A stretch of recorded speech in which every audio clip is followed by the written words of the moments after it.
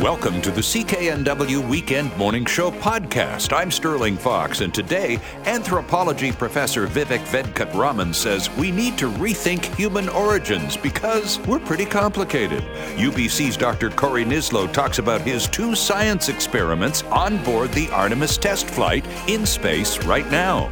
Victoria Community Social Planning Council Director Diana Gibson isn't terribly pleased about Victoria now being our most expensive city. And political scientist Hamish Telford offers his ideas on what BC's new Premier David Eby's top priorities should be. So, let's get started. Here's a conversation I've been looking forward to having since I learned I was going to have the opportunity to sit in today.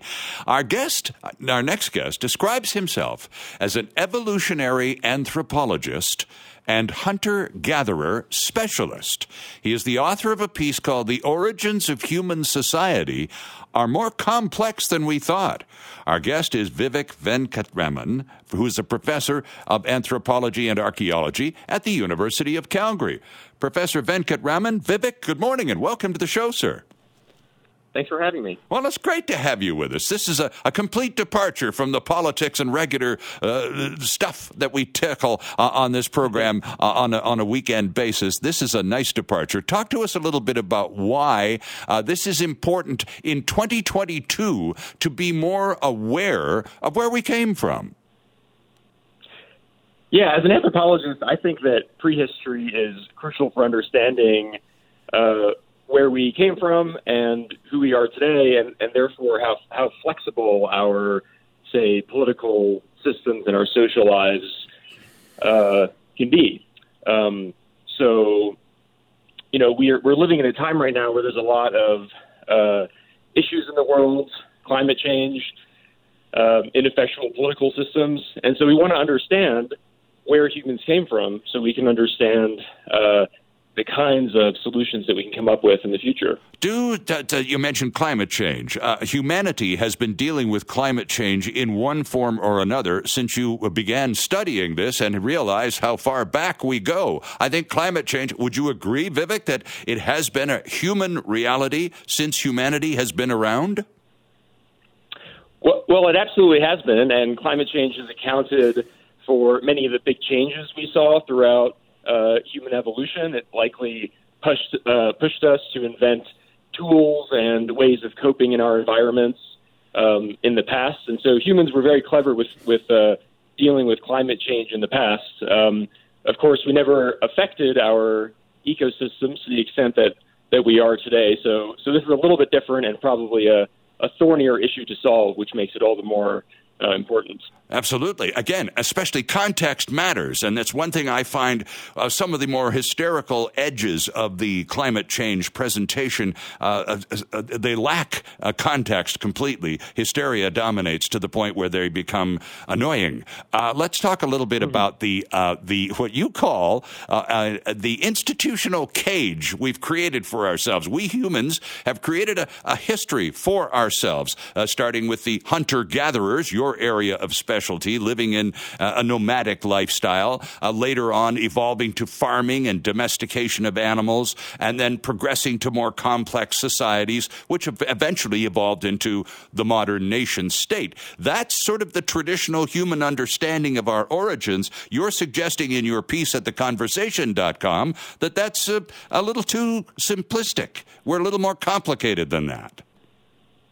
Yeah, I think what prehistory is showing us, you know, we've seen a lot of discoveries over the past 20 or 30 years that shows us that, in particular, the shift to farming, which is thought to have led to a lot of important changes in human society, it wasn't as immediate as we typically think of it. So with farming, once we settled down from a nomadic lifestyle, this is when our health got worse as we ate foods that were less balanced and micronutrients. Interesting.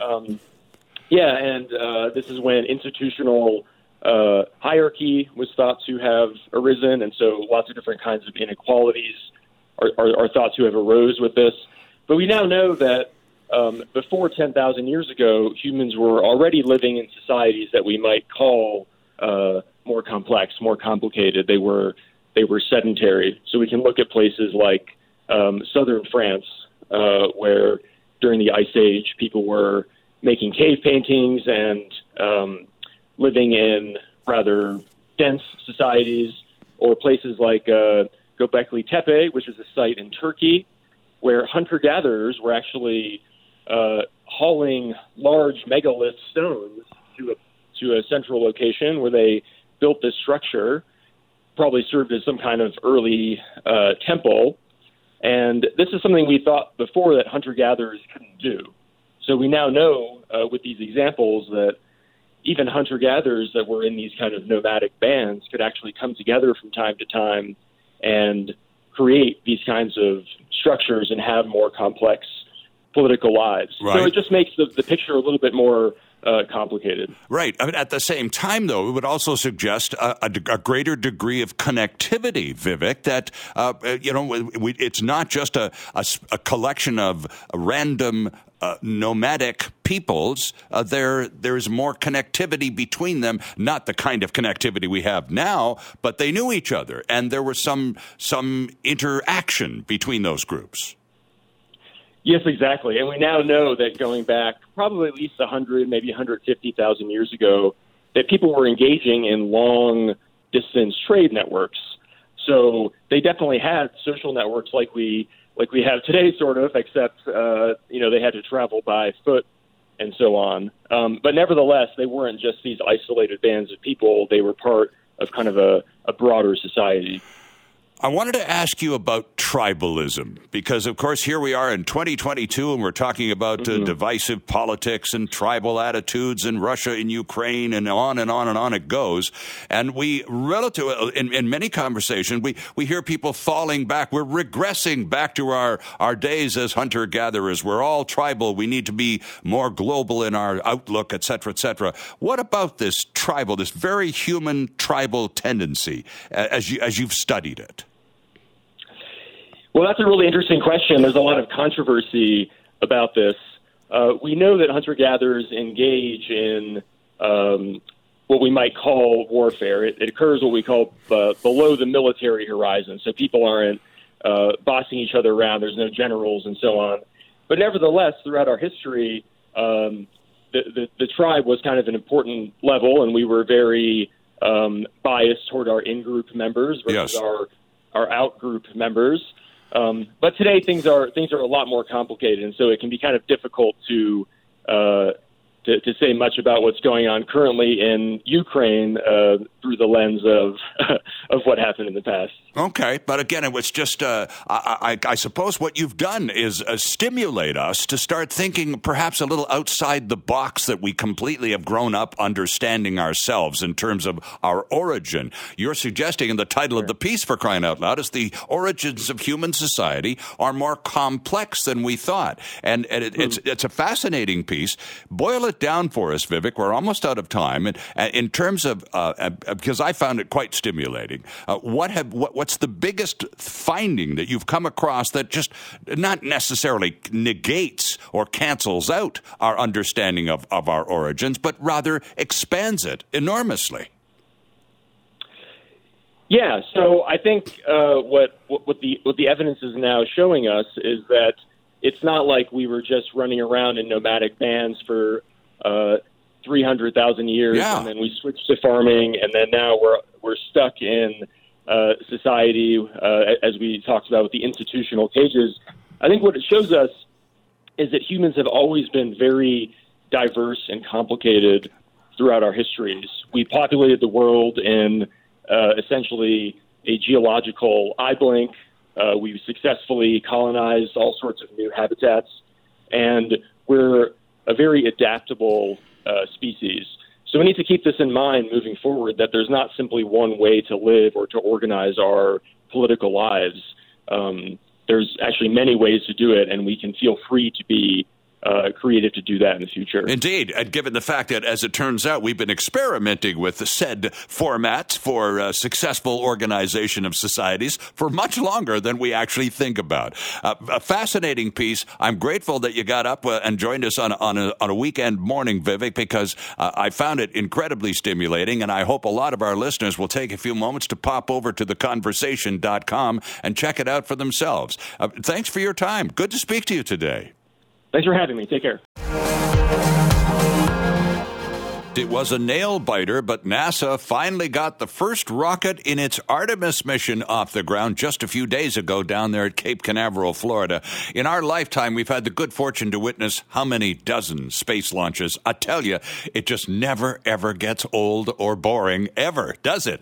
This one, by the way, featured the Space Launch System. The rocket itself is the space agency's most powerful rocket ever built. And on top of it, of course, the Orion spacecraft, which one day will ferry astronauts to and from the moon. The last time we were there, by the way, December 1972. This current mission is an uncrewed mission. The only passengers, 3 mannequins on board, but there are lots of experiments, including a vest on a test that will protect astronauts from space radiation and other science experiments involved as well. One of those contributing to these science experiments on board the rocket and currently circling the Earth is Dr. Corey Nislo from the Pharmaceutical Sciences Department at UBC. Dr. Nislo joins us right now. Corey, good morning, sir. Welcome to the program. Good morning, Sterling. Great to be here. Well, it's good to have you with us. Tell us, first of all, your impressions of the launch. I never get tired of them. I love them. And this one, featuring the largest rocket ever built, was quite a show. It was pretty awesome. Night launches, in my opinion, are the most dramatic. And we had some last minute nail biters for this launch with the red team going out to tighten some bolts that had come loose. Yes. And so once it cleared what they call max Q after about a minute and a half, I was elated. And that means, now tell us what you've got. Your personal involvement with this, Dr. Nislo, is science-based, of course, and you've sent something up. What have you done? Well, we've sent up, I like to think of it as 2 pretty large communities of about 6,000 to 10,000 members each. We sent one experiment has 6,000 different yeast mutants, each very specifically engineered to have a single mutation. And in a very complementary experiment, we sent up 10,000 different algae that each also have very well-characterized mutations. And we studied these mutations on the ground for about 20 years. And so as scientists, the way we approach how to understand how a gene or anything in the cell works is you disrupt it or knock it out. Sure. And so we have a database of several thousand different experiments in different environments telling us how these genes operate, but we have a missing environment. We've taken these samples to the space station, but we've never taken them out of lower Earth orbit, where we're going to have to go to get to the moon Sure. and Mars and beyond. So now that's the missing link in this long chain of research that you've conducted using the yeast and algae cultures. So this would be the final link in terms of determining how these cultures evolve and how we can mutate them to our advantage. Well, that's always the question. Why are you doing this? So, specifically, we've never had the opportunity to expose our samples to high levels of cosmic radiation for an extended period of time. We can model that on the ground, and we have with our collaborators, but when you're on the International Space Station, you're protected from the solar wind that contains so much cosmic radiation. Well, we're no longer going to be so well protected after you get about 60,000 kilometers above the surface of the Earth. So when these samples come back, we're going to be able to very specifically ask which genes were most important for surviving that bombardment of cosmic radiation. And I noted briefly in my opening remarks, Dr. Nislo, that it's an uncrewed mission, but one of the experiments being undertaken is this testing of the vest that will protect real astronauts from space radiation in future trips. And so, in fact, the vest test is linked to the algae and the yeast as well, because it's all about radiation and its effects on all sorts of organisms, right? Exactly right. And it's going to take, you know how we always say it's going to take more than one magic bullet. It's going to take multiple approaches to make sure we know how to protect the crew and the plants and the animals that are going to be aboard future missions. And also, I'd be remiss to not to mention that there's Earth-based advantages to understanding radiation effects as well. When you go in for radiation therapy, it's getting more and more precise. Sure. And better, but there's still collateral damage. And so we want, the more we learn about how cells respond to radiation, the better equipped we are to go into our arsenal of drugs and other treatments to potentially help cells deal and repair. Dr. Nislo, if humans have been to the moon, and the last time we were there was December 1972, it's been a while, but did we have were we able to identify any negative effects of space radiation on those humans who actually did go to the moon and who weren't wearing protective vests? They were wearing suits rather, but have we noted any negative effects of radiation in space? No, and that's a great question. And there are many reasons why, but the big ones for us are we didn't have the tools to go in and look at the single-letter DNA changes that may have occurred. And the other possible explanation is that the missions were relatively short. And here's a key thing that gets me really excited. We are not going to be sending humans to the moon for months or years yet. Right. But we will eventually. And our yeast go through a generation every 90 minutes. So it's the equivalent of 400 person years on this mission. And so whatever we learn in yeast, and because yeast shares so much gene function with humans, we can extrapolate our yeast findings to long-term, multi-generational effects on people. A crash course in long-term effects, then. Well, hopefully not. Perhaps a bad choice of words when we're talking about spacecraft, but really, a really quite intensely condensed survey, isn't it? Exactly. And the another wonderful thing is these samples come back, and so they're going to be archived here in Vancouver so that after I retire and my students go on to be there to get their own positions, they'll be able to take these samples, just like we're still studying lunar rocks, and be able to continue to study the long-term effects of these exposures. Interesting stuff. Dr. Nislo, a pleasure to have you on the program this morning, sir. Gets a person even more excited about what's going on up there. And I frankly love it. And I love your enthusiasm to the point where I'm looking forward to having this conversation as we learn more going forward. Can we make that arrangement now here in front of lots of witnesses? It's a date. It's a date. Thank you so much. Victoria has surpassed Vancouver as British Columbia's most expensive city, according to the latest calculation of living wages in the province. This is an annual report. It's put out by the folks at the nonprofit Living Wage for Families BC and the Community Social Planning Council. And the report says the living wage in Greater Victoria increased by 20%. Just this year. Here to talk more about it is the Executive Director of the Community Social Planning Council. A pleasure to say good morning and welcome to Diana Gibson, joining us from Victoria. Hi, Diana.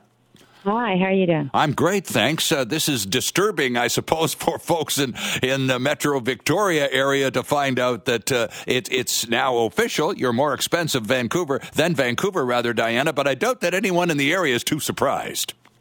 Yeah, I mean, we definitely know there's a bit of a premium on the island. Certainly anybody who goes to the grocery store, or looks for housing here really knows. But I guess it's the housing market that's really changed from Victoria to Vancouver. Yeah, talk to us a little bit about that. Was that the sort of the deal breaker that made the big switch from Vancouver in first place to now second, and Victoria tops the list? Yeah, I think so. I mean, housing is definitely the biggest cost for households. So out of the budget, although housing didn't increase as fast as food, because it's the biggest part of the budget, it's the overall biggest increase. But, the place where we did see the biggest jump up is in food.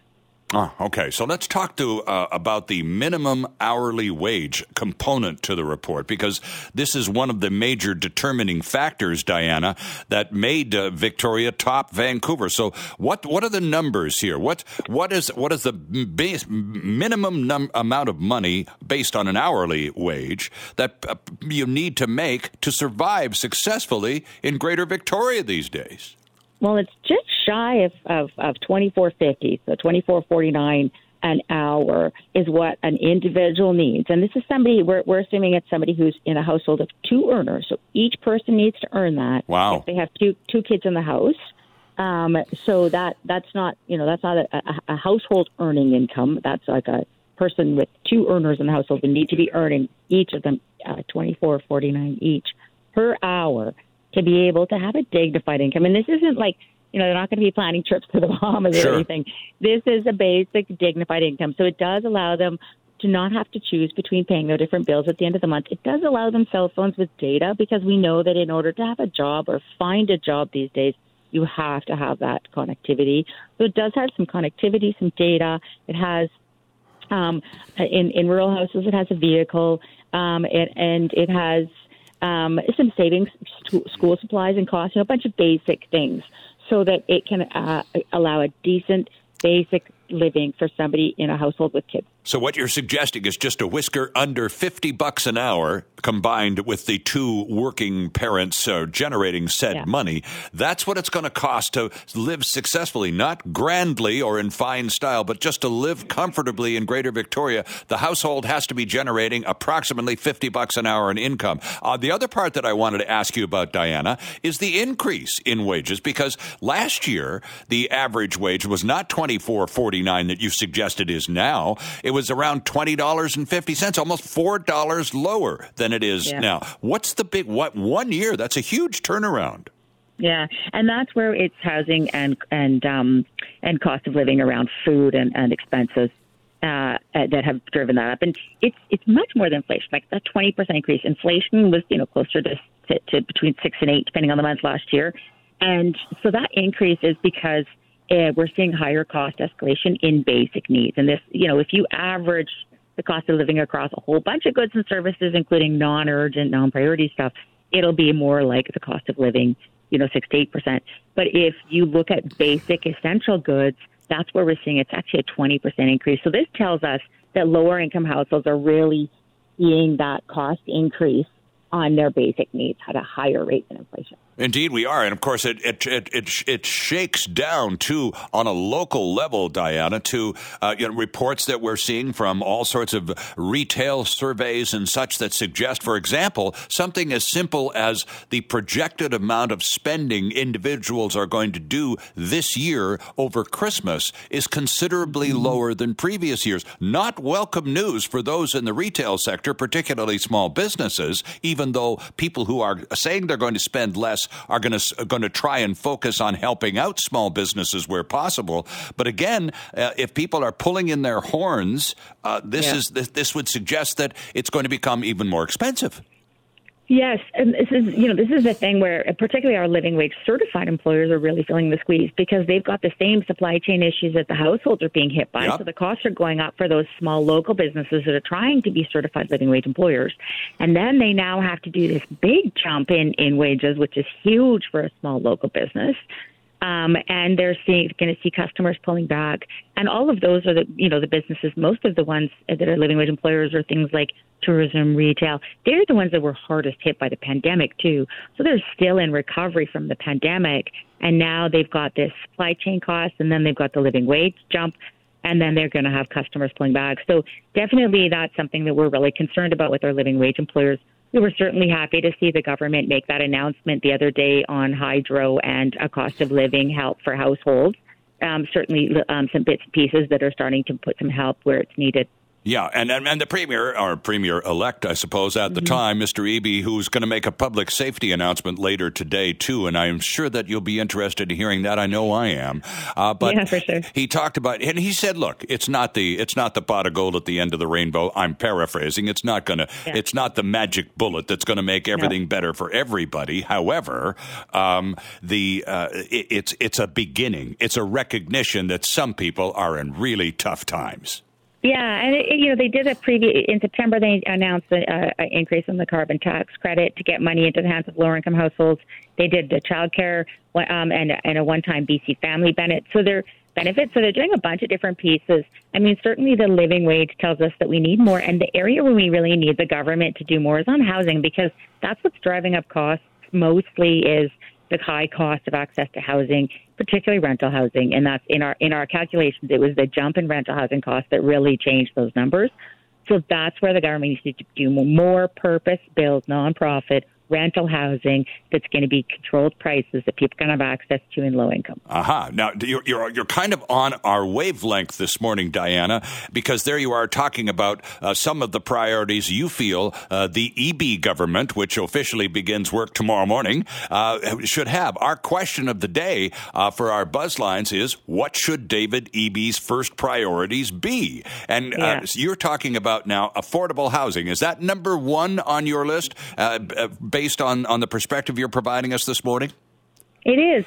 We saw when the government invested in childcare in 2019, the living wage actually went down, which is great because workers and employers were able to have that cost of living covered without having to have it come over to consumers and prices for small businesses. So the government invested in childcare and the cost of living went down, and the living wage actually went down. So the government can do that with the right investment in the right places. And that's where housing is going to be that priority area to get the cost of living to go back down again and help employers and workers. It's going to be getting access to adequate purpose-built public investment in housing. All right. So as far as your group, the Community Planning Council, that is collectively your wish list for the Eby government that starts and ends with affordable housing. It is, yep. Interesting stuff. We appreciate your taking some time to join us this morning, Diana. It's interesting findings. But I suppose if you're living in Victoria, it's not welcome news on a chilly Sunday morning to know that, oh gosh, lucky us, we're now the most expensive city in BC, which typically translates as the most expensive city in the whole blinking country too, doesn't it? It does. We're closing in. Certainly, I think we might be higher than Toronto on the living wage this year, too. So it's a dubious award to win for sure. All right, Diana, thank you for this. We appreciate your time and the facts that you present and put on the table for us today. Thank you. It is time to take a look. Our question of the day, by the way, at 604-331-BUZZ is, what do you think should be David Eby's first priorities? He officially takes the job over first thing tomorrow morning. He's already done a couple of things after being sworn in the other day. He announced a one-time $100 cost of living credit for hydro customers and the new BC affordability credit. This afternoon, Mr. Eby is expected to make some kind of public safety announcement. So he's already working, and tomorrow morning it's official. So let's talk to Hamish Telford from the University of the Fraser Valley Political Science Department and get his response to our question of the day. Professor Telford, Hamish, good morning, sir, and welcome to the show. Yes, good morning, Sterling. It's good to have you with us. What do you think Mr. Eby's top priorities should be at 9 a.m. tomorrow morning?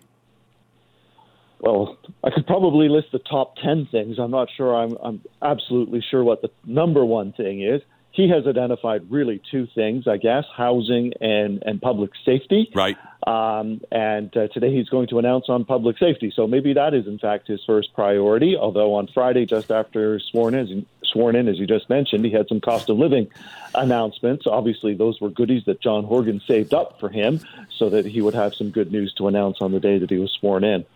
We also heard moments ago from the folks at the Community Social Planning Council in Victoria in the person of their executive director, Diana Gibson, talking about the dubious honor of being now the most expensive city in BC by their calculations, taking over from Vancouver. But she said, Hamish, that their number one priority as a group and individually was affordable housing.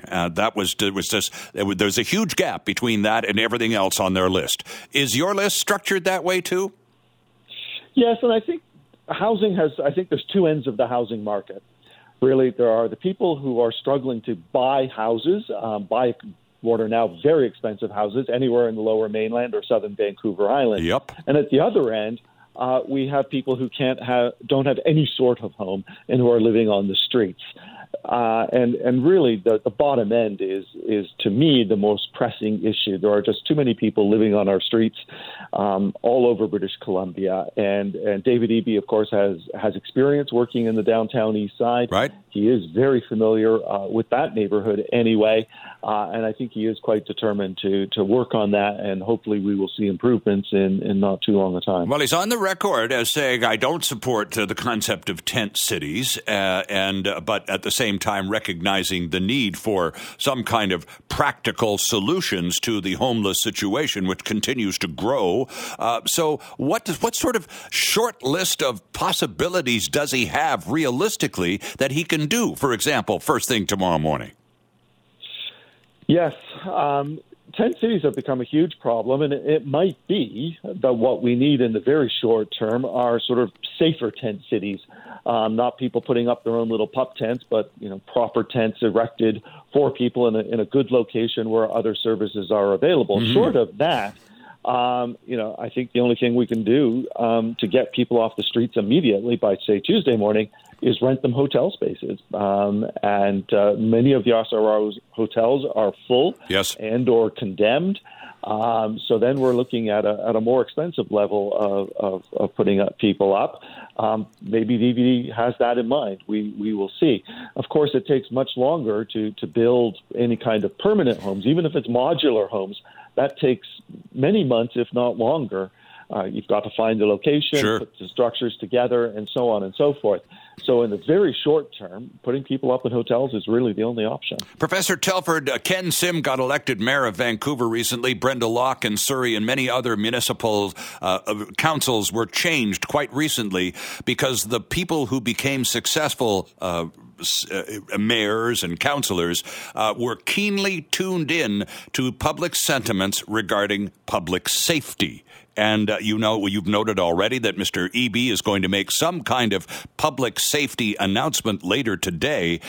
This is critical for people in Metro Vancouver and Victoria and elsewhere. It matters so much that they were able to organize a municipal government that comes with a majority and the ability to do something. And they're expecting the same from Victoria. What can Mr. Eby do, again, on a short-term basis to address at least and make us aware of his sense of responsibility with respect to public safety?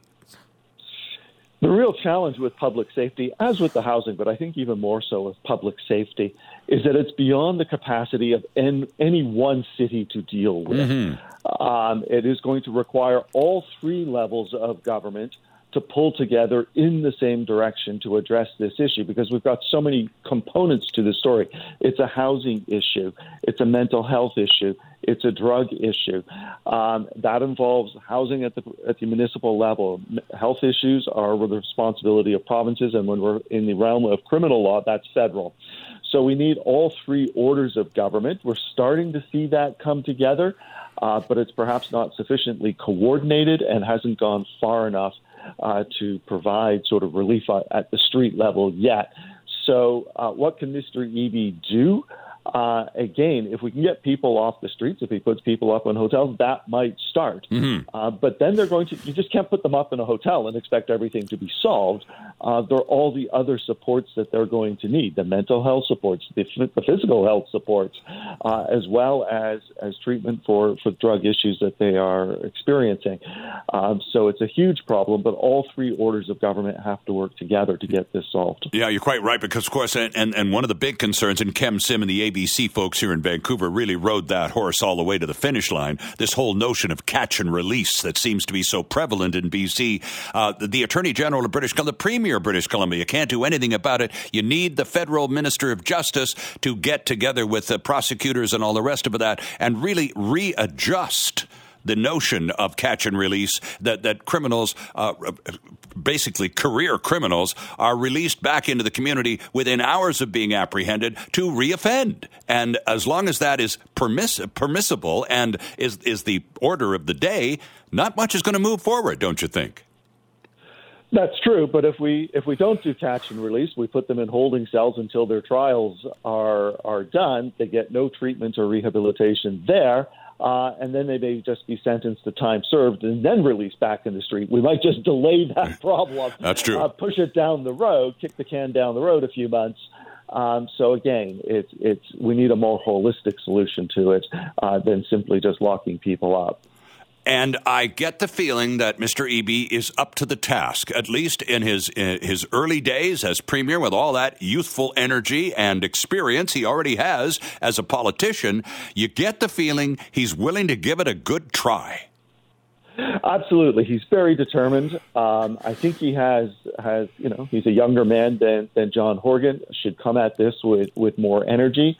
I'm very interested to see what sort of cabinet changes he makes next month.